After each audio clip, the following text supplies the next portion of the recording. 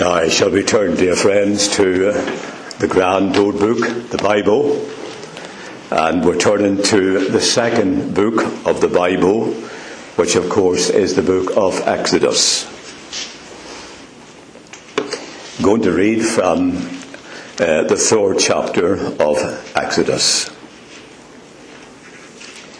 And we're going to read from verse 1.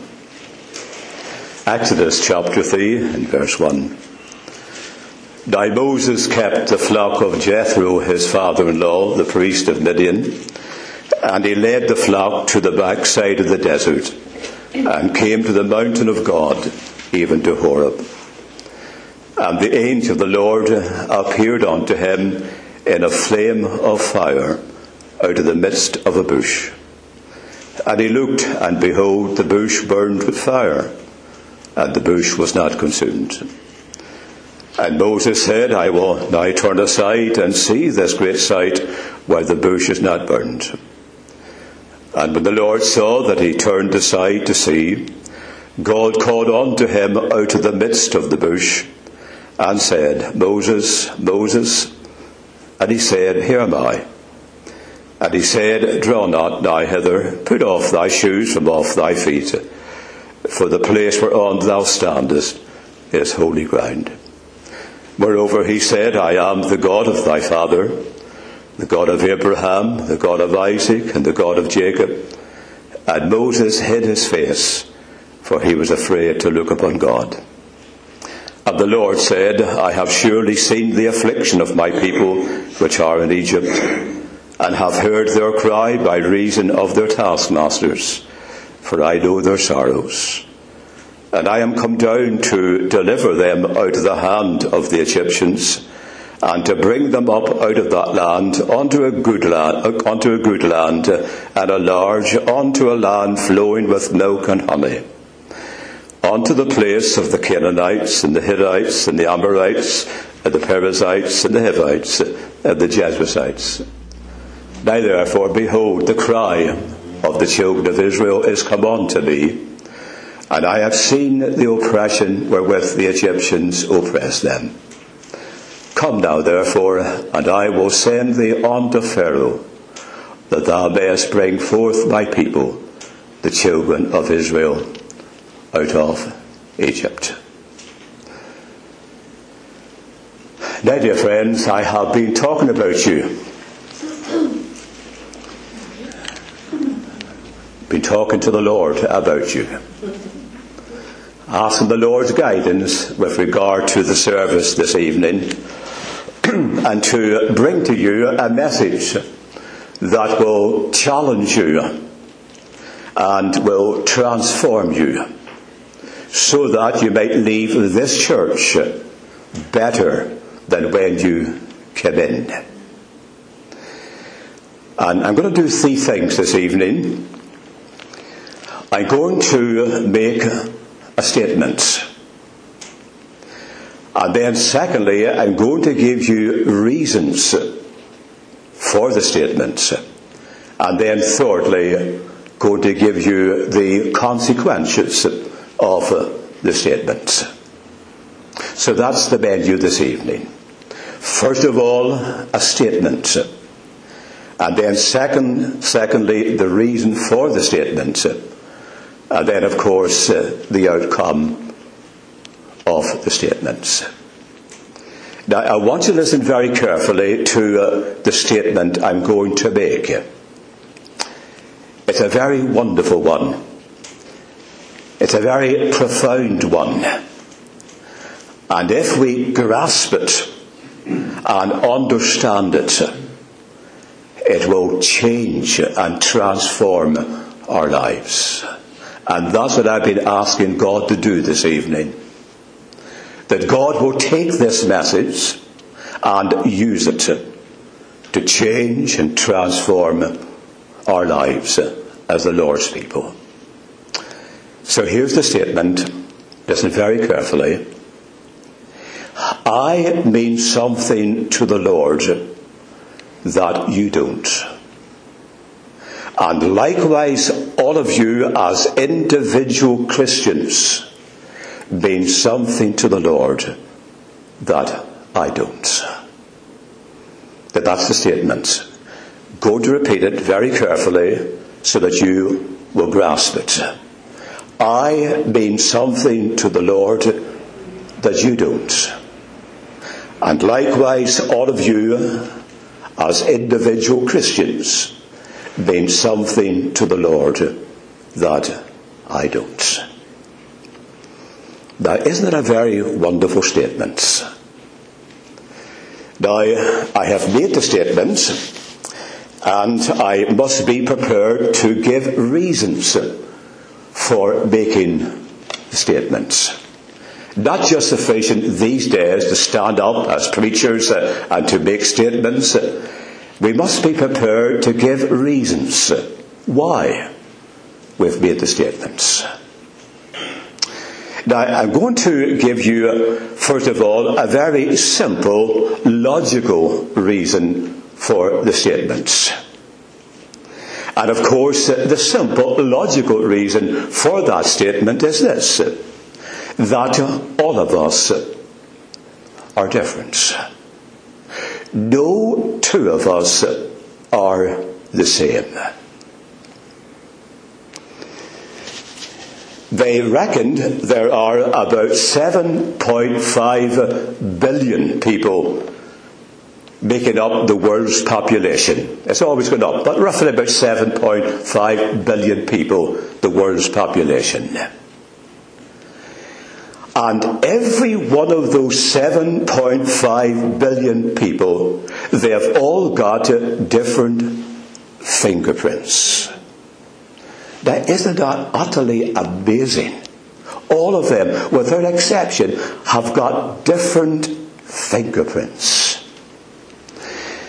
And then, also consider not only the fingerprints, but also consider your DNA. You've got your own DNA. I've got my own DNA, which is unique to you.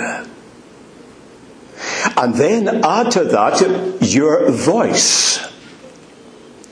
And they've reckoned that your voice has 100 variations with regard to your voice. So that makes you one of a kind. You are unique. And when God made Stanley Shaw, he broke the mold. And there's never going to be another Stanley Shaw. And you're probably saying, thank goodness for that. And when God made Sandy Steen, he broke the mold. And there's never going to be another Sandy Steen. Did you hear that? And when God made Graham Adams, he broke the mold. And there's never going to be another Graham Adams. The mold's been broken. He is unique. Sandy's unique. I'm unique. And the same thing applies to each one of us in this meeting this evening. You are one of a kind. You are unique. And there's never going to be another you or another me. That's the first logical, natural reason for the statement, which is quite rational. We can understand that. But on top of that, there is a biblical reason for making the statement. And we have it here in Exodus chapter 3. Now, please bear in mind that when the Lord appeared to Moses in Exodus chapter 3, he has reached the grand age of 80 years of age. Because the life of Moses can be divided up into 3 equal 40-year periods. The first 40 years of his life was spent in Pharaoh's palace, Remember, he was rescued from the River Nile, and for the first 40 years he was brought up in Pharaoh's palace. And there is every possibility that he would have succeeded to the throne of Egypt, because that particular Pharaoh did not have a son. He had a daughter. So the first 40 years in Pharaoh's palace as a prince. The second 40 years of his life was spent in the backside of the desert in Horeb, looking after the sheep of his father-in-law Jethro. So when you come to Exodus chapter 3, the first 40 years have come and gone, the second 40 years have come and gone, and he has reached the age of 80. Think of that. 80 years of age. And he's about to commence his life work. So you people, when you get to 70 or 75 or 80, think of it. You're finished. You're done. Oh no. Here's Moses, 80 years of age, and he was about to commence the next 40 years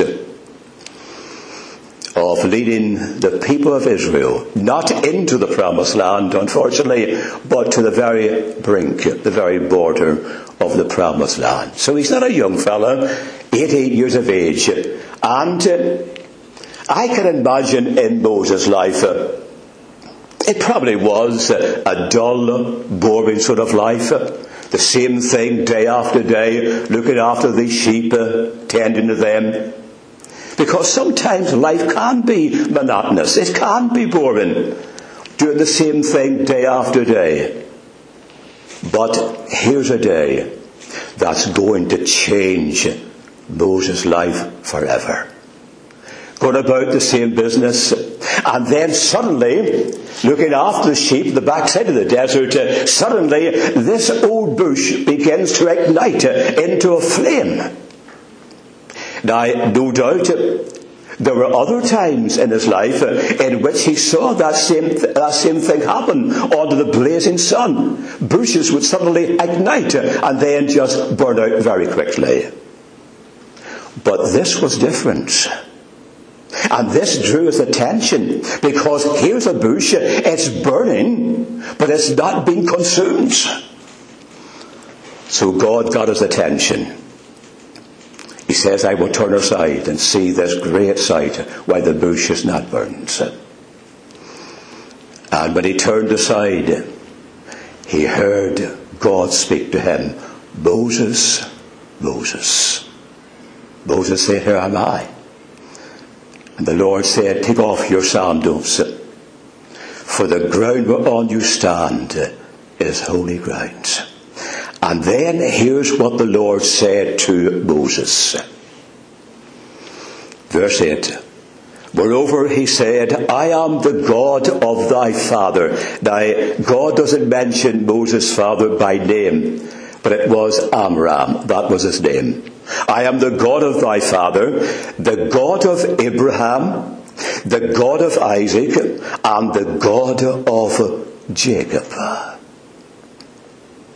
Now, God could have said, I am the God of the patriarchs. And that would have been sufficient. But notice what God does. He mentions these people, Abraham, Isaac and Jacob. He mentions them individually. He mentions them separately for a purpose. I am the God of Abraham. I am the God of Isaac. I am the God of Jacob. And the lesson here, friends, is this. God does not lump us all together. No. He is the God of the individual. That isn't that wonderful? Isn't that precious? He's the God of the individual. He's the God of Sandy Steen. He's the God of Graham Adams. He's the God of Stanley Shaw. Put your name in. He is your God. He's the God of the individual. And that very simply are the reasons behind the statement I've made. The natural, logical reason, we're all different, we're one-off, we're individuals. And then secondly, because God has said, I am the God of the individual. Abraham, Isaac, and Jacob. Now, we come thirdly to the outcome of all this. And I want you to try and follow me very closely, because here we move from the general to the particular. We move from the crowd to the individual. Now that's very important. And have you ever noticed in the Bible, over and over and over again, you have the emphasis from the general to the particular, from the crowd to the individual. Take a few examples. You Scottish folks know Psalm 23. Of course you do. How does it commence? Not the Lord is our shepherd. Oh no. Not the Lord is the shepherd. Oh no. Not the Lord is a shepherd. David says the Lord is my shepherd. My shepherd. Of course he was the shepherd of other people of God at that time, but David's thinking not of others, he's thinking of himself. And he says the Lord is my shepherd. It's actually the lovely Hebrew expression, Jehovah Roi. Jehovah my shepherd. Isn't that wonderful? He's my shepherd. And dear Christian, that's what you are able to say. The Lord is your shepherd. The Lord is my shepherd. And then, of course, you remember going to the New Testament, we find that our Lord's mother, Mary, in Luke's Gospel, chapter 1, here's what she says. And this is so wonderful. She says, my soul doth magnify the Lord, and my spirit hath rejoiced, not in God our Saviour, or God the Saviour, or God a Saviour, but my spirit hath rejoiced in God my Saviour. You see, from the general to the particular, from the crowd to the individual, my Saviour. And you can trace that right through the Bible, in the Old Testament and the New Testament. Time and time and time again, you have this tremendous use of the personal possessive pronoun. My shepherd, my Saviour. Now then, let's work this out in a fivefold way this evening. Very simply. Now, I have to use the personal pronoun tonight to emphasize what I'm trying to get over. But you have to apply that to yourself as I speak here. And here's the first thing. As a result of this unique one-off relationship we have with God, here's the first thing. He knows me. Now you repeat that in your own mind. He knows me. Now, isn't that absolutely marvellous? He knows me. Now tell me, do you know me? Do I know you? You know my name. You've heard me many times because he keeps inviting me along to preach. You've heard me preach many times, but you don't know me. Tell me, do you know what I'm thinking? Of course you don't. Do you know my feelings? Of course you don't. Do you know my aspirations? Of course you don't. And likewise, the same thing applies to you, friends. We don't know each other in the depths. But here is someone that does know you. Now let me show you this. Go to Psalm 139. Here's a tremendous psalm. Psalm 139. And this is David speaking. Then listen to what he says. O Lord, thou hast searched us. Oh no. O Lord, thou hast searched me and known me.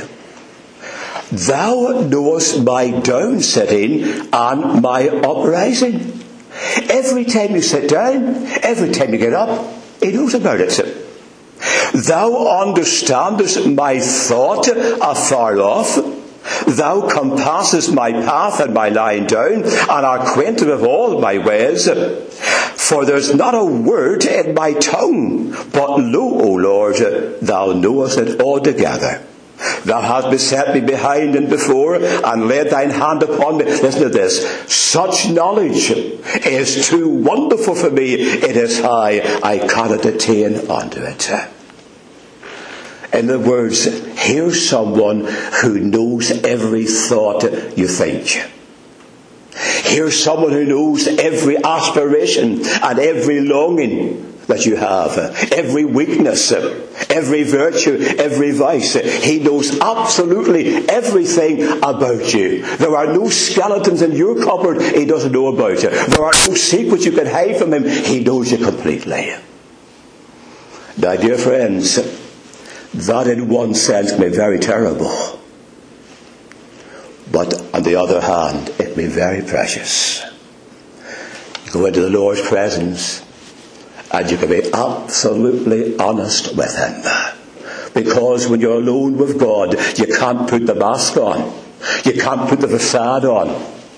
Pride withers, because God sees you as you are. He knows every thought you think, every desire you have, every word you're going to speak. He knows you absolutely. In other words, David is speaking of the great attribute of God's omniscience. His all knowledge of the past, the present, and the future. God knows everything about everything. That's what we refer to his omniscience. He knows all things. But David does not apply God's omniscience to the universe. He applies it to himself. He says, O Lord, you've searched and you've known me. He knows me. He knows me completely, perfectly, absolutely. So don't try and bluff him, dear friends. It won't work. It might work with me or others. It won't work with God. Don't try and bluff him. He knows exactly how you're feeling. Isn't it sometimes sad we try and put an impression on with God? We say, oh Lord, I'm glad, when we're really sad. That doesn't work, friend. If you're sad, tell God you're sad. If you're disappointed, tell him you're to be, in other words, to be absolutely honest with God, because you have to be. You can bluff me, and I can bluff you, but you can't bluff God. And have you ever noticed in the book of Psalms, they're so wonderful, how absolutely honest and transparent they were in God's presence. And sometimes they use language that we would be reluctant to use, but they did, because they're dealing with God. So he knows me. So you apply that to you. He knows you. Here's a second one. And I've put this secondly for a purpose. He loves me. Now tell me, if your best friends or your church member or even your husband or your wife, if they knew the very worst about you, would they still love you? Think of that. Would they still love you if they knew the worst about you? Or your faults, or your failures, or your shortcomings? Would they still love you? Perhaps not. But here was someone who knows you completely. all your faults, all your failures, all your shortcomings, and blessed be his name, he loves you. Here's what he said to Jeremiah. He says, yea, I have loved thee with an everlasting love, and with loving kindness have I drawn thee. And here's what the Apostle Paul said in Galatians 2:20. He says, the Son of God, who loved me and gave himself for me. Every time I read those words, I sometimes wonder, was there a lump in his throat? Were there tears in his eyes as he thought of that? The Son of God who loved me? I persecuted Christians. I put them into prison. I compelled them to blaspheme the name of God. And in my heart there was a hatred for this Jesus who said he was the Messiah. And yet we know his conversion. Dr. Luke gives it in Acts chapter 9. God saved him. And he says, the Son of God who loved me, the persecutor, the blasphemer. He loved me and gave himself for me. So, dear Christian, this evening, he loves you.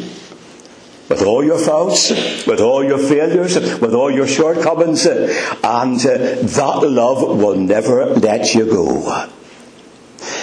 Have you ever sung George Matheson's great hymn? It commences, O love, that will not let me go. You know the hymn? Do you know how it was written? George Matheson was a Church of Scotland minister. And there was evidence that he was going blind. And eventually he did become blind. But before he went blind, he was engaged to a young lady to be married. But when the young lady discovered that George Matheson, her future husband-to-be, was going blind, she broke off the engagement. Now, can you imagine how George Matheson would have felt? The one that he loved and about to marry has broken off the engagement.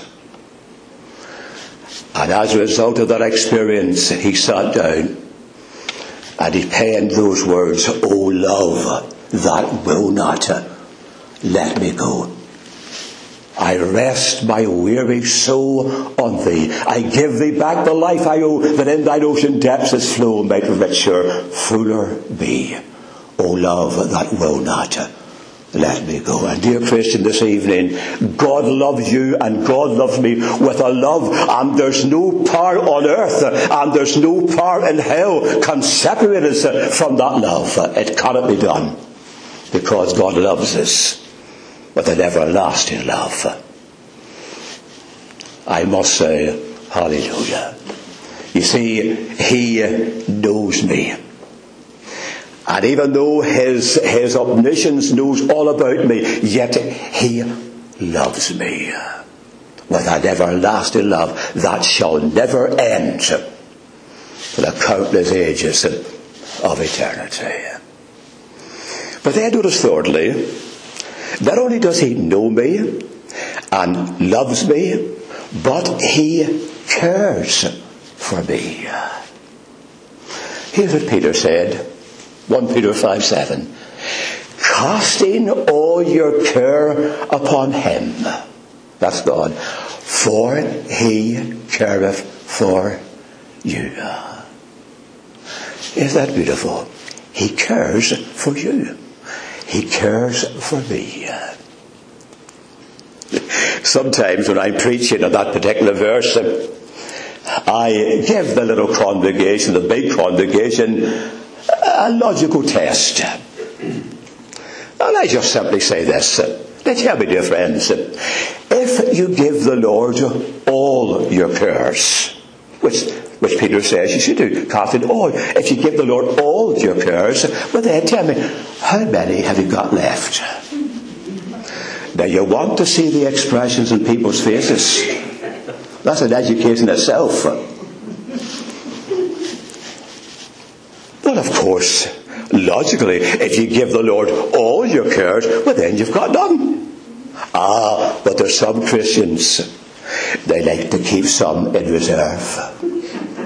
They get worried if they've got nothing to worry about. Now, dear friends, this isn't academic. This isn't theoretical. This works. If you don't believe it, put it to the test. Now tell me, if you come into the meeting this evening, have you got any cares? Have you got any cares? I don't know what cares. There may be financial cares. There may be health cares. Different cares. They come in all shapes, like with all sorts of, all different shapes and sizes. Do you have any cares this evening? Well then, put it to work. Test it for yourself. Do what Peter says, casting all your cares upon him, for he careth for you. Now sometimes, don't we sing a lot of lies in church? Have you noticed that? Well, what do you mean, Stanley? Well, take for example Joseph Scriven's great hymn. And you've sung this hymn any time in this very place. What a friend we have in Jesus. All our sins and griefs to bear. What a privilege it is to carry everything to God in prayer. Oh, what peace we often forfeit. Oh, what needless pain we bear. All because we do not carry everything to God in prayer. Now tell me, do you carry everything to God in prayer? Of course you don't. But sometimes we sing these lies. We sing these hymns. But we don't take everything to God in prayer, don't we? We keep something back. Now, it's not just a hymn by Joseph Scriven. Here's what Paul says. Be careful for nothing, but in everything, by prayer and supplication, with thanksgiving, let your request be made known unto God. Now, that's your part. Here's God's part. And the peace of God, which passeth all understanding, shall keep guard over your hearts and minds through Christ Jesus. He loves me. He knows me. He cares for me. Cares for you. He knows all your cares. He knows all your problems. He knows all your worries. And you can take the whole lot and you can cast them upon him. And his shoulders of omnipotence can uphold you. Now then, very quickly, and this is another wonderful aspect, he works all things together for my good and for your good. Romans 8 and 28 is still in the Bible. What's it say? And we think, oh no. And we hope, oh no. And we know that some things, oh no. Many things, no, no. Most things, no, no. We know that all things work together for good to them that love God and who are the called according to his purpose. That applies to your life, that applies to my life. Now, I don't know much about cars, but when I put the bonnet up and have a look at it, doing very simple little things, I look at it, and there's wires going here, and there's wires going there, and I think to myself, how on earth does all this work? Wires going here, wires going there. But when I press the ignition, there's power, and it takes me to wherever I'm going.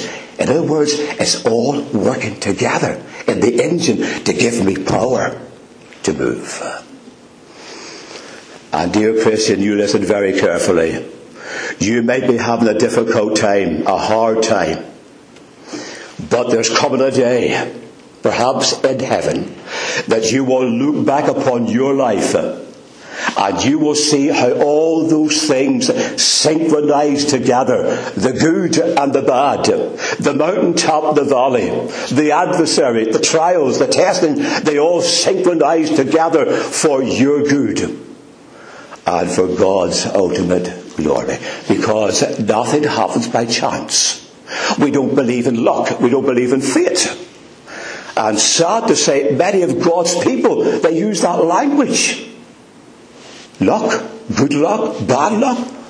How can you believe in luck when you believe in God? Oh no, friends. We don't believe in fate. We don't believe in luck. Oh no. Here's the psalmist says, my times are in your hand. Nothing happens by chance. And God is working all things together for your good and for my good. Are you good at jigsaw puzzles? I used to visit a woman in Wisha, and if I went to visit her, she says, Stanley, let me show you this jigsaw puzzle I've been doing. And with great pride, she brought it out and she showed me the jigsaw, and it was all complete. The picture was all complete. But behind that, there were hours upon hours of putting all those pieces together. And I just love when people do the hard work and there's just a few more pieces. I like to say, just a minute. Let me take those last remaining pieces and I slot them in. And it's only when you slot all the pieces in that you see the complete picture. Your life's like a jigsaw puzzle, but it's not complete. There are pieces still to be added to it. And one day God will put the last piece in and you'll see the complete picture. And by your praise Him then that everything worked together for your good and for His glory. He knows me. He loves me. He cares for me. He works all things together for my good. And then fifthly, and very quickly, He will receive me unto Himself. John 14. If I go away and prepare a mansion for you, I will come again and receive you unto myself. And what a day that's going to be, when He receives you and receives me personally into the house of many mansions that He's gone to prepare. Let me conclude tonight by referring to a lovely old hymn I came across. It's not in the more modern hymn books, but it's in some of the old hymn books. It's a hymn written by Elsie Yale. And here's what it says. There's a work for Jesus ready at your hand. 'Tis the task the Master, listen to this, just for you has planned.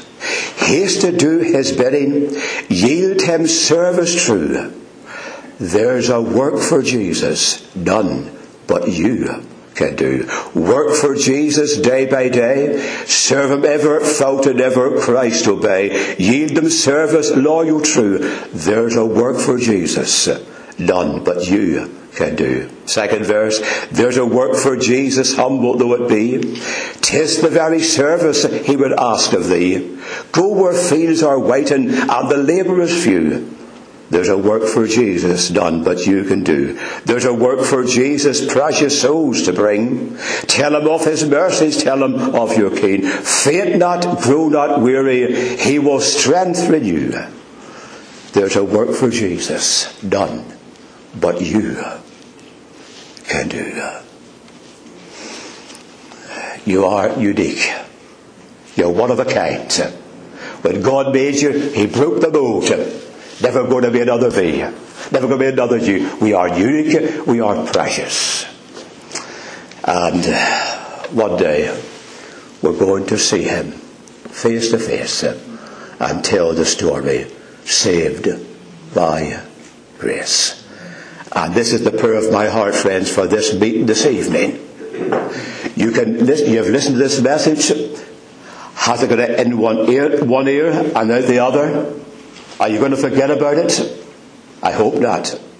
I've been asking God to take this message and to use it to change your life and my life, so that you'll leave this meeting transformed and changed, never to be the same again. The danger of meetings is this, friends, we grow accustomed. Oh, well, we go to church, we've been there twice on a Sunday, that's wonderful. But meeting should be the place in which you meet with God. And God meets with you. And you hear His word, and then God changes you from one degree of glory into another degree of glory. So you leave this meeting and you say, my, isn't it wonderful? I'm unique. I'm one of a kind. Never going to be another me. And you're special in God's sight. Oh, may this message grip you. It's gripped me, friends. I get passionate about it. This is truth. And Jesus said, you shall know the truth, and the truth shall make you free. And may the Lord bless you, friends, and listening so faithfully this evening. Thank you.